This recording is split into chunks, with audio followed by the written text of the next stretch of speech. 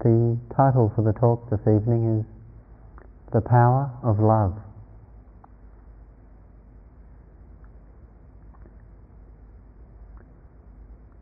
In the Buddhist tradition, the story is told of how on one occasion Ananda, the cousin and the close disciple of the Buddha, came up to the Buddha and said, "Lord, would it not be true to say that half of our practice is for the development of loving kindness?"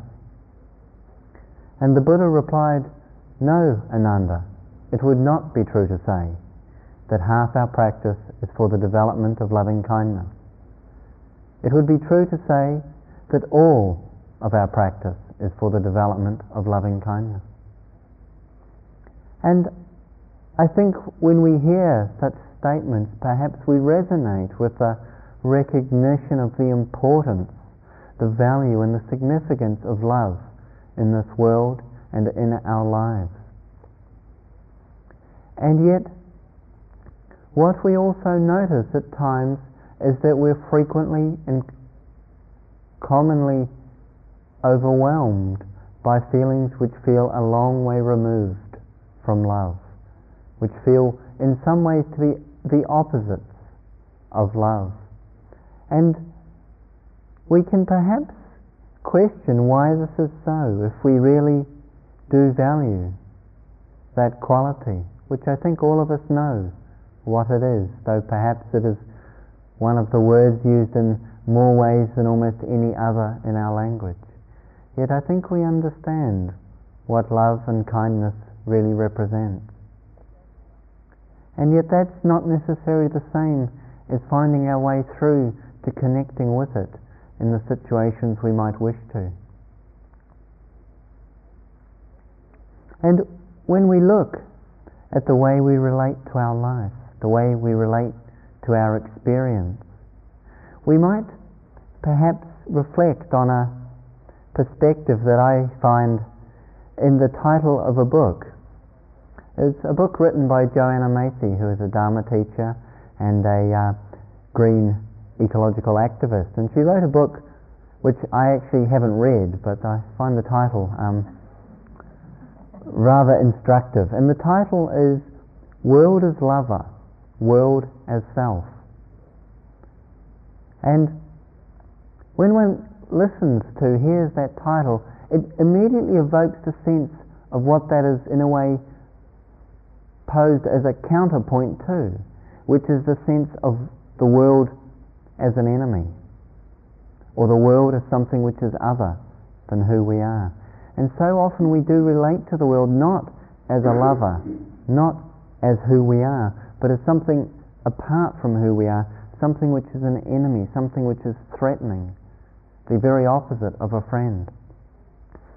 And we see that in this way of relating to the world, relating to experiences and other people, and at times parts of ourselves, that the experiences that arise when we relate in this way, rather than feelings of love, of connectedness and kindness, we experience at times the very powerful forces of fear and of anger acting in our life, acting in our heart and mind. And we see that these are the tendencies we have, the conditioned reactions that we experience in relationship to pain and in relationship to that which threatens us with pain or with that which we do not wish to experience. We see when we examine it that fear is essentially the attempt to withdraw from, if at all possible, to remove ourselves from that situation where we're exposed to pain or where we're exposed to the threat of pain. And that fear in its action often has the result of blocking us from being able to make a response to a situation, that actually often has the effect of paralyzing us when it in fact seeks to protect us in some way. And when we see that if we can't escape, when we can't avoid that which is painful or threatening to us, either because we are in a situation where there is no possibility to remove ourselves from it, or because the paralysis of fear has made it impossible for us to respond in a balanced way, that what then arises is anger. That what we experience is the incredible power of anger, which is trying to actually thrust away, push away that which we feel threatened by, that which is unwelcome to us and which is impinging upon us.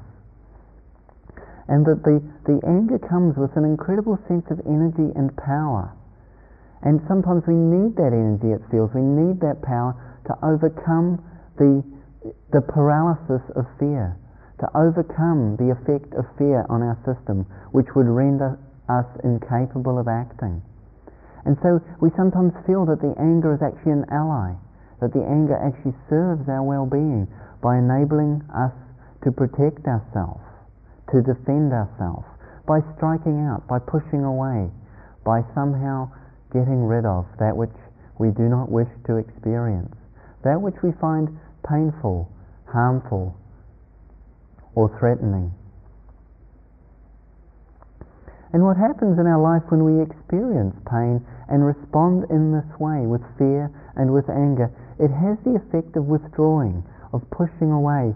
And while we're actually trying to separate ourselves from the painful experience through one of those two modes of either withdrawal or pushing away, fight or flight, as it's sort of called in the more psychological language, rather than actually succeeding in removing that unpleasant experience, just as it is, what we end up actually doing and experiencing is a sense of disconnectedness, of separation from the totality of our life.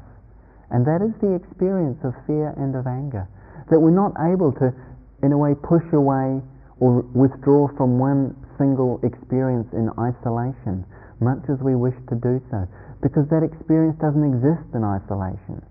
It exists as part of a matrix of interconnected life.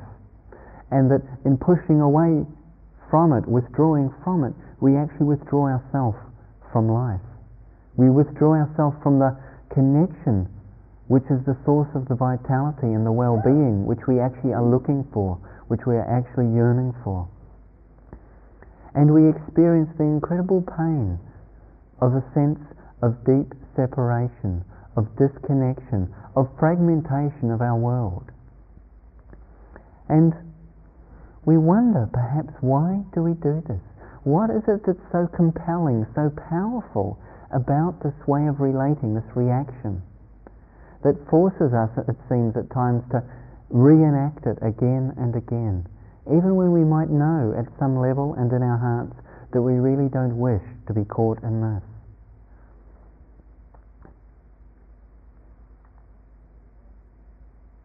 And so what we really need to look at in this area, in relationship to this aspect of our lives, of our relating, the way we relate to the painful, the threatening experience, is how we take it personally. And that really the tendency and the habit to believe that this is something that is personal to me, that this is being done to me, that somehow the universe or someone in particular has got it in for me, and that that's why it's happening. And that when it feels like that, when we take it in that way, that so personally, that it's happening to me, it's something about me that's causing this to occur, we so easily and so often feel that that's unfair. It doesn't feel really that we deserve that. We're not here trying to make everyone else's lives miserable. We're not here trying to cause pain and suffering to others. So why is it that we feel to be unjustly inflicted with it in our own experience, in our life? And in that sense of unfairness, of, in a way, an almost a righteous rejection of the experience, we push it away. We push it away. We don't allow ourselves to see how this personalizing of it is so having such an effect on what is going on. And we either reject the experience, we say that this which is happening, or that person who is acting, that that's wrong, that that's bad. And we form a moral judgment about the situation. And we can feel so righteous in our moral judgment. Or And perhaps even more painfully, we turn on ourselves and we say it's being done to me because there is something wrong with me, because it is my fault, because perhaps in some way maybe I am truly deserving of all of this. And whether we in a way are rejecting the outer situation as being unfair, as being inappropriate and pushing that away, or whether we're turning on ourselves, condemning ourselves, or in a way dismissing ourselves, our value, by saying, no, I deserve this, or there's something wrong with me. How painful, sort of the deep ache that can come with that sense of there's something wrong with me. And often based on no more than the fact that painful things happen. And we wish they didn't happen, so we look for an explanation. We look for a reason. And the reason is either there's something wrong out there, or there's something wrong in here. And whichever way we go, it just increases and solidifies that sense of separation, that sense of disconnection, where we feel out of touch, where we feel no longer in harmony with the deep yearning that we might have for connection, with the deep wish that we might have to really feel in touch with a place of caring and kindness and love. And we really need to understand about this way we take things personally, how often that is colouring and flavouring the way we're thinking about our experience, any experience of course, but in this particular case, that which is painful.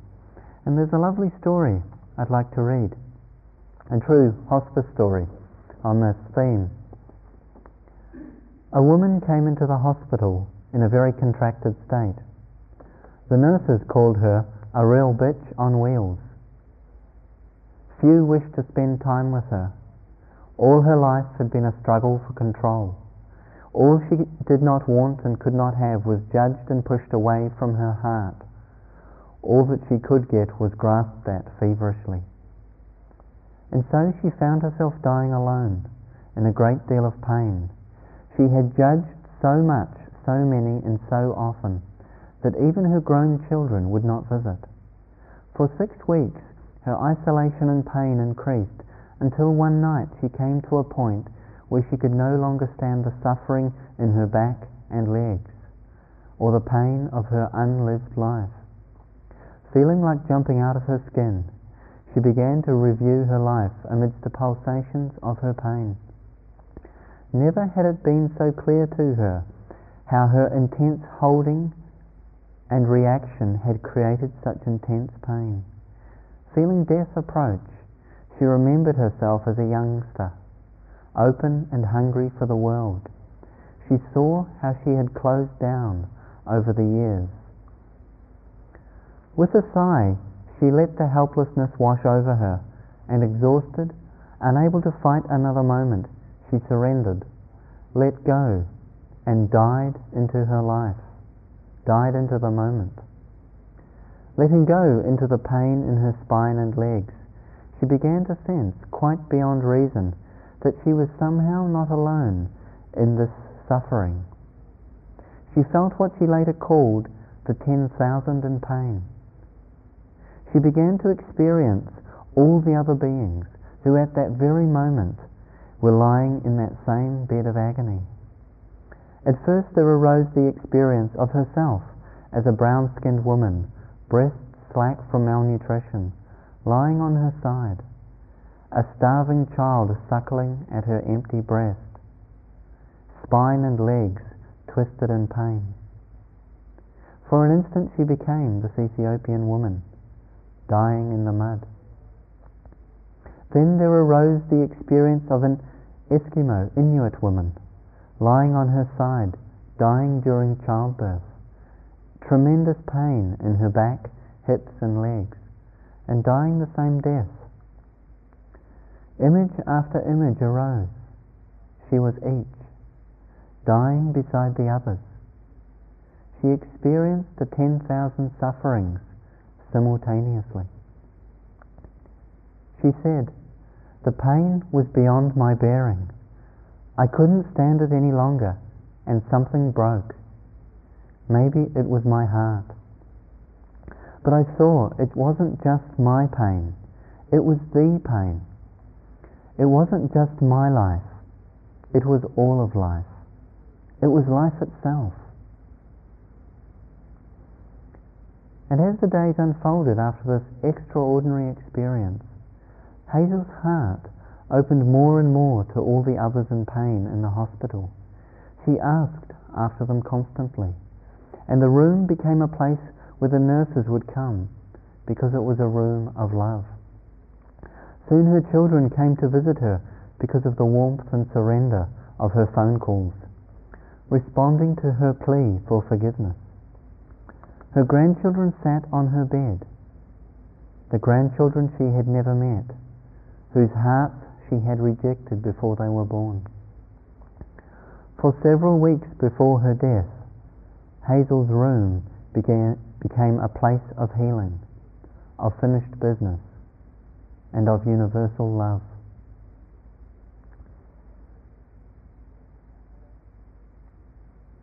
That understanding that it's not my pain, it's the pain. It's not my life, it's life itself. This understanding transforms the way we respond to pain.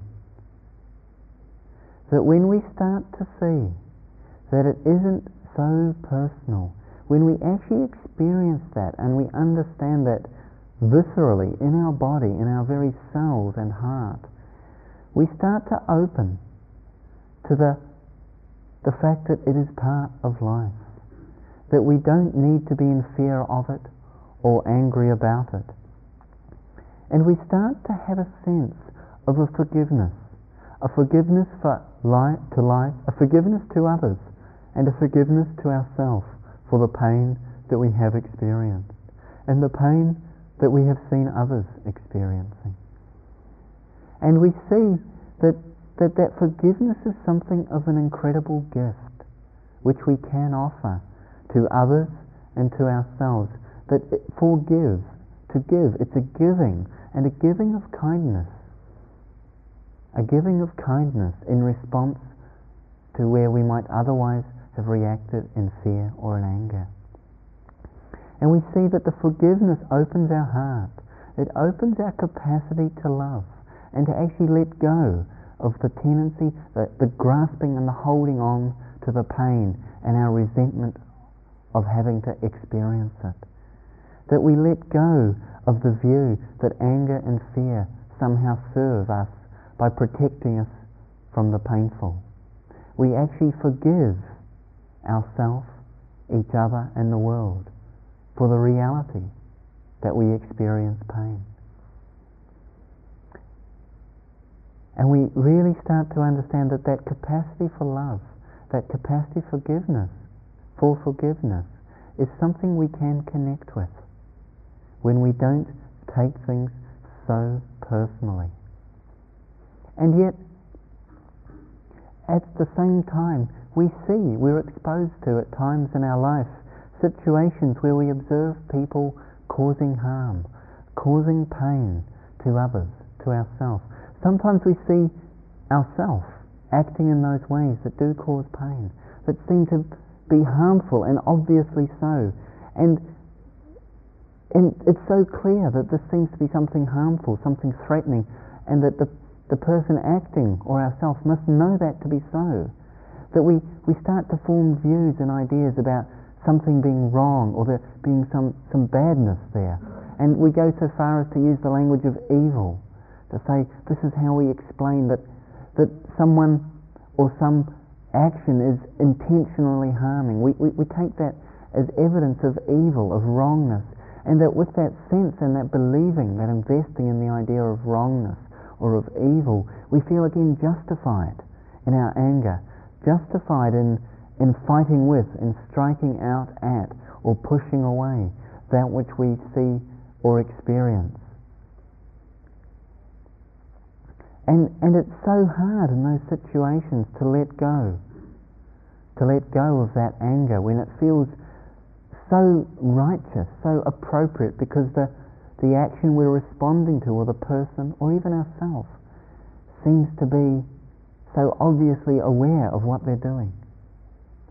And in this regard, in this, I found a way of relating and reflecting upon the situation that I find very helpful for myself, and just like to offer it in a way as the form of a little story, which you can just imagine yourself being in the position of what's happening in the story. And you may like to close your eyes or just imagine the situation that you're going for a walk in the woods.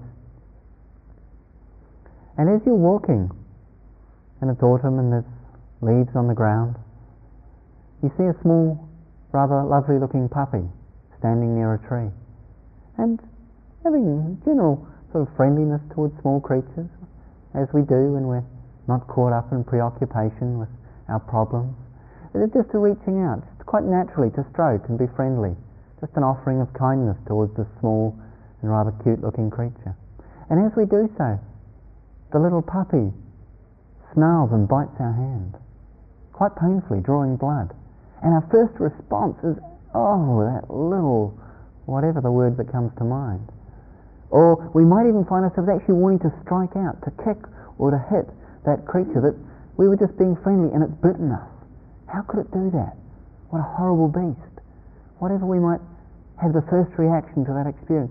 And then, looking more closely, what we see is that one of the puppy's feet is trapped in one of those sort of gin traps with the springs in the jaws. And we realize straight away in that moment, we see this puppy is in pain, this puppy is terrified and hurting, and it's reacting to that. It's reacting to that. And in that recognition, suddenly the anger doesn't make any sense anymore. Perhaps we might be angry with the person who put the trap there, but we're certainly not going to be angry with the puppy when we see what the situation is. We may actually be more likely touched with compassion for its situation, despite that it's just bitten us. And so then imagine again another scenario, walking in the woods in autumn. One sees a little puppy, and in the same way reaches out to stroke the little creature, and it bites one, again, painfully, drawing blood. And we can't see its feet. It's standing deep in a deep pile of leaves. Is it possible in that moment to trust that the puppy's foot is caught in a trap, even though we can't see it? Because we understand that it's not the nature of creatures to attack and bite unless they're in pain or in fear. And that even though we can't always see that which is causing the pain, that causes someone else, or at times causes ourselves, to act in ways that seem so harmful, so intentionally destructive, or we could say wrong. But if we just look at ourselves, and this is something that I've found very important to recognize, that if we look at ourselves and look at the times when we have done things, as we all have, which we've later regretted, where we've acted in ways that caused harm to another, that caused harm to ourselves. And if we look and really examine, what I think we find is that we ourselves were in pain or afraid at the time we did that action. That we were busily or desperately trying to escape from something which was afflicting us. And in that blind and perhaps terrified attempt to escape, to free ourselves from that pain, we struck out at another or at ourselves. And if we see that, and if we can trust that that is in fact so, we start to understand that this is not different for anyone else, for any other creature. And that in that again we start to find some space for being able to hold even those actions that we see to be harmful and that appear to be deliberate, which we previously might so have strongly judged and felt so righteous in our anger towards. And that's not saying that we condone them, or that we don't, where necessary and appropriate, take action to protect ourselves and others. from such deliberate harmful activity, but that we do so not from a place of anger and condemnation, but from a place of compassion and of caring. And in doing this, we actually create a space whereby we can just open our heart to the pain that we see in the world around us and that we sometimes experience in ourselves.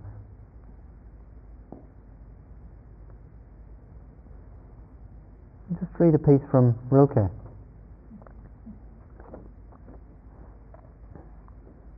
We have no reason to harbour any mistrust against our world, for it is not against us. If it has terrors, they are our terrors. If it has abysses, these abysses belong to us. If there are dangers, we must try to love them. And if we only arrange our life in accordance with the principle which tells us that we must always trust in the difficult, then what now appears to us as the most alien will become our most intimate and trusted experience. How could we forget those ancient myths that stand at the beginning of all races? The myths about dragons that at the last moment are transformed into princesses.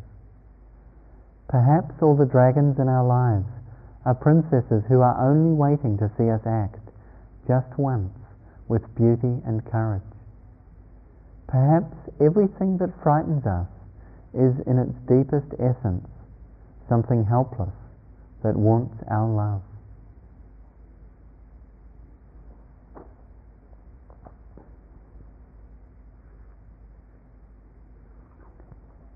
Perhaps everything that frightens us is something helpless that needs our love. How might it transform our world and our life if we were to bring this understanding to the way we live and to the way we relate to others and to ourselves?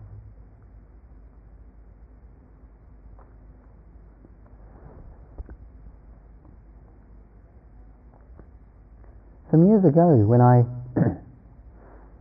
guess I would say I hadn't yet consciously embarked on spiritual practice, although I think what I was doing was very much that way inclined. I had a meeting with someone, and this person I regard as my first spiritual teacher, and it was rather one of those sort of everyday or maybe not so common miracles that occur, and I was cycle touring around the South Island of New Zealand, and cycling in one direction I passed someone parked on the side of the road with their bicycle facing or heading, they were going in the opposite direction. They just stopped. I just said hello, and somehow we started talking and discovered that I'd been at school with her younger sister and I knew her father. And we just talked, and we didn't actually stop for about 24 hours. Just something happened, and one of the things that I learned in that meeting, and for which I feel forever grateful, is this meeting this woman, Sarah.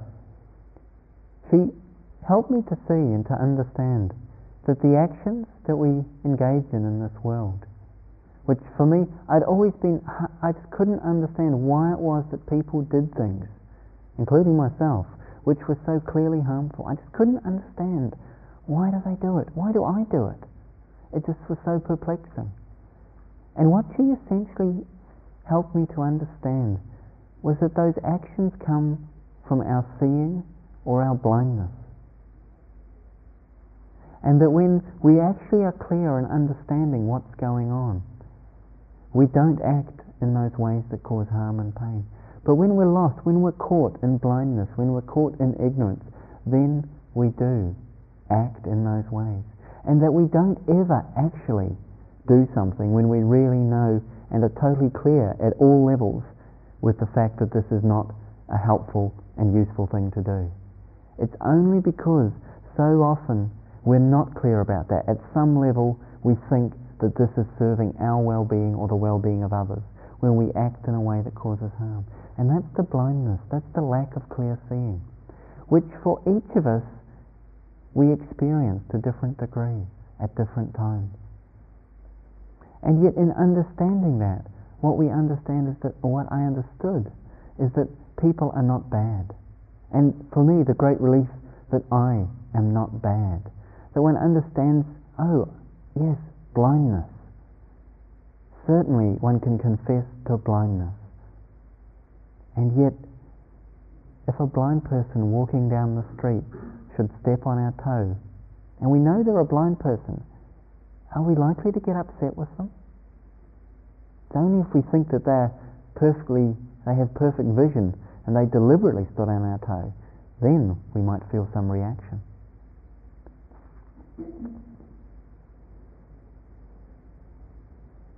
So, I'd like to read another story. I have to give a somewhat shortened version of it because it's a little longer than I have time for. And it's based on a story written by Pierre de Latreille.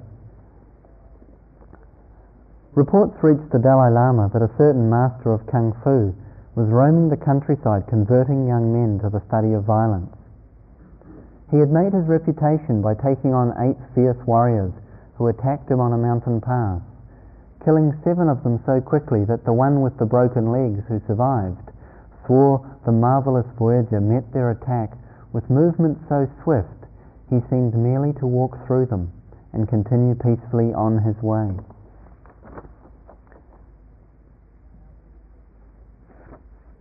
Now, it was the tradition in Tibet when such strange or powerful people would come into Tibet to invite them in conformity with this custom to come to visit the Dalai Lama, because he claimed himself to be a spiritual teacher, and so it was felt appropriate that he should meet with the Dalai Lama.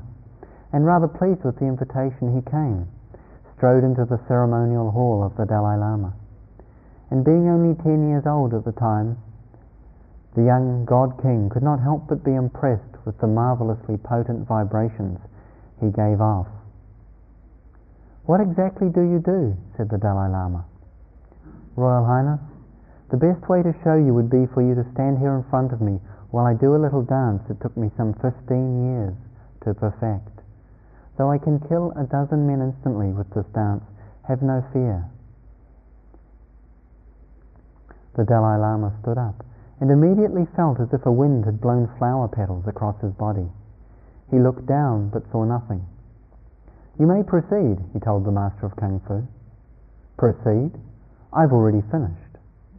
And what you felt were my hands flicking across your body. If it please your Highness, this was a very slow motion demonstration of how I could have broken all your bones and destroyed your organs. And I could have done that all in that one brief dance." Beaming with pride, he flexed his muscles and looked his body up and down and said, "To achieve great peace, there are demons inside and outside that need to be eradicated. And I have learnt to see them and catch them and kill them before they get away, just as you catch a fly." "I do not catch flies," said the Dalai Lama. A murmur of approval went up from the assembled monks. "No," said the Dalai Lama, "we do not catch flies in Tibet." The master of Kung Fu seemed momentarily taken aback.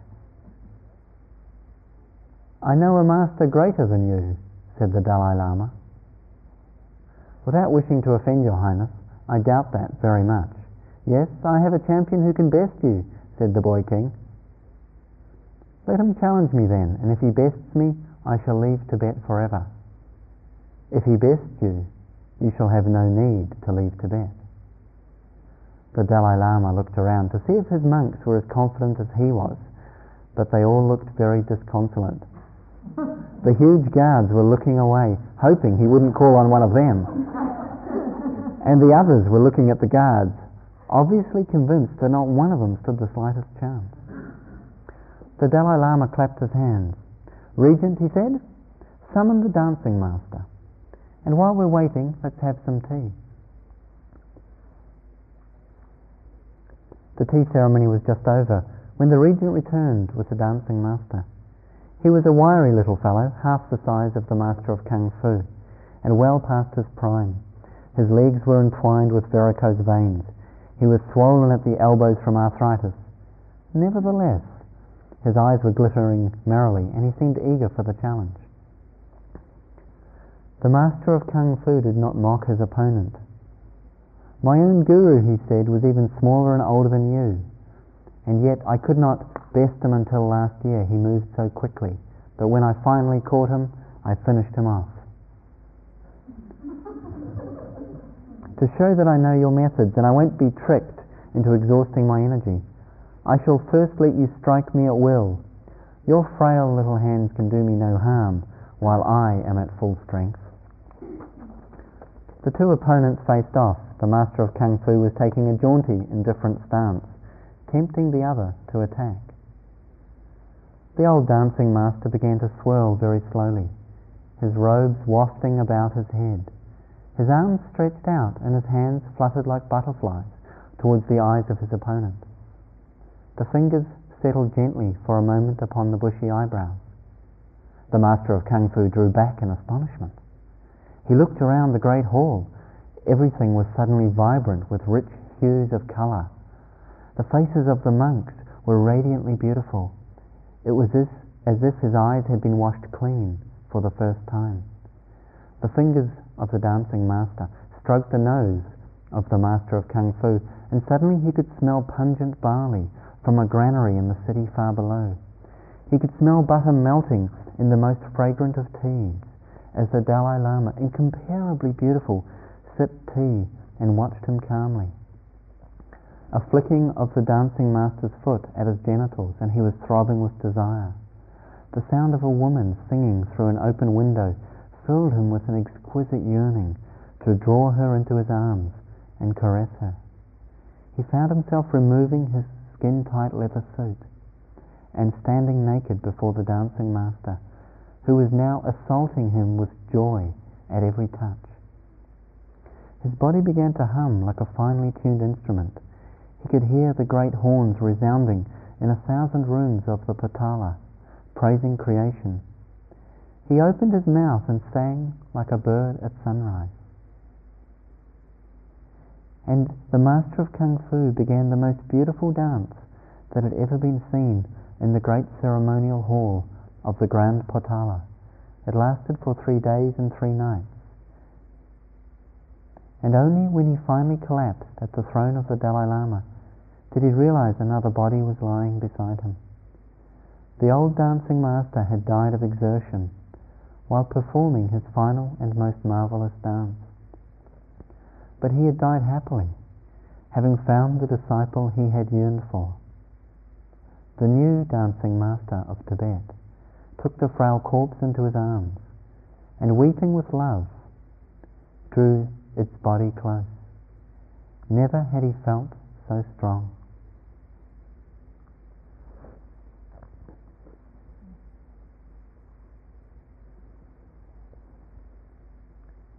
When the Dalai Lama said, "I know a master greater than you," he was speaking of the power of love. Understanding that it's not possible to overcome the force of violence, of anger and of hatred through fear and anger and violence in response. Understanding that the only way to overcome it is through love, and that love is the greater power. In this understanding, what we see is that in responding to threatening, angry, or fear-producing situations or people with love, we actually transform them with that love. That if we succeed in destroying through violence, we only become that which we actually feared in the first place. If we are successful in acting out anger and violence, we become angry and violent, and that's no solution. And yet the power of love is actually there for us. How do we meet the Kung Fu master who is rampaging through our life, or whom we find rampaging through our heart? Is it possible to meet him with love, to meet her with love? Is it possible to touch her with kindness and with caring?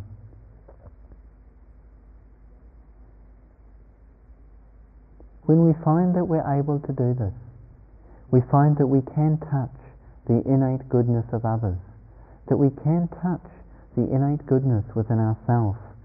We find quite naturally that we treat others with respect, that we quite naturally meet them, that we open to them with love. And there's an incredible healing power that comes in connecting with and trusting our capacity for loving, our capacity for bringing acceptance that is there, that is not removed from any one of us. It really is that capacity for loving which heals us, that we often feel the need to be loved, and we yearn for love to be offered to us. And it's quite appropriate that we do wish for this. And yet, what really happens, I think, in this situation is that when we are loved, we feel safe to love. And in feeling safe to love ourselves, that is actually what is so powerful. That is actually what's so precious, is our own capacity to love, not so much that we receive it from another. Though often we make that as a precondition for being able to love. And yet, when we understand that it's not a precondition, that we don't need to demand that of another or of life, but that we can actually find the reservoir of that love within ourselves, that it is something we can connect with, that we sense a profound okayness in life, a profound okayness in ourselves, where there's really the end of any sense of there being something wrong with me or wrong with life, that we really see the end of the rejection and the condemnation of ourself that comes from a perception of our limited capacity or inability to love. And that this really brings us to a place of peace, a place of joy and a place of love, which really are understood to not be other than, to not be different experiences. They're different aspects of a wholeness and an inner connectedness that comes when we trust, when we understand, and when we connect with the power of love. And we see that in finding this within us, in trusting that this is equally in those around us and without us, outside of ourselves as well as within us, we really sense how life is a gift, how life is something offered to us. And our natural response to that benevolence, to that gift which we receive, is a natural and effortless outpouring of friendliness, of love and compassion towards others and towards ourselves.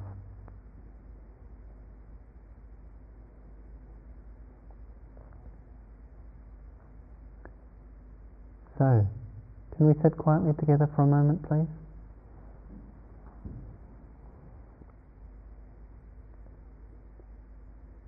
May all beings be free from fear and anger.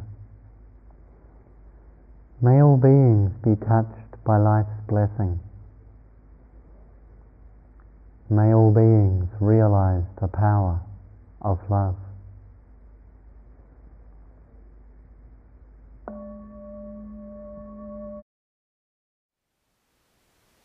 Thank you for listening. To learn how you can support the teachers and Dharma Seed, please visit dharmaseed.org/donate.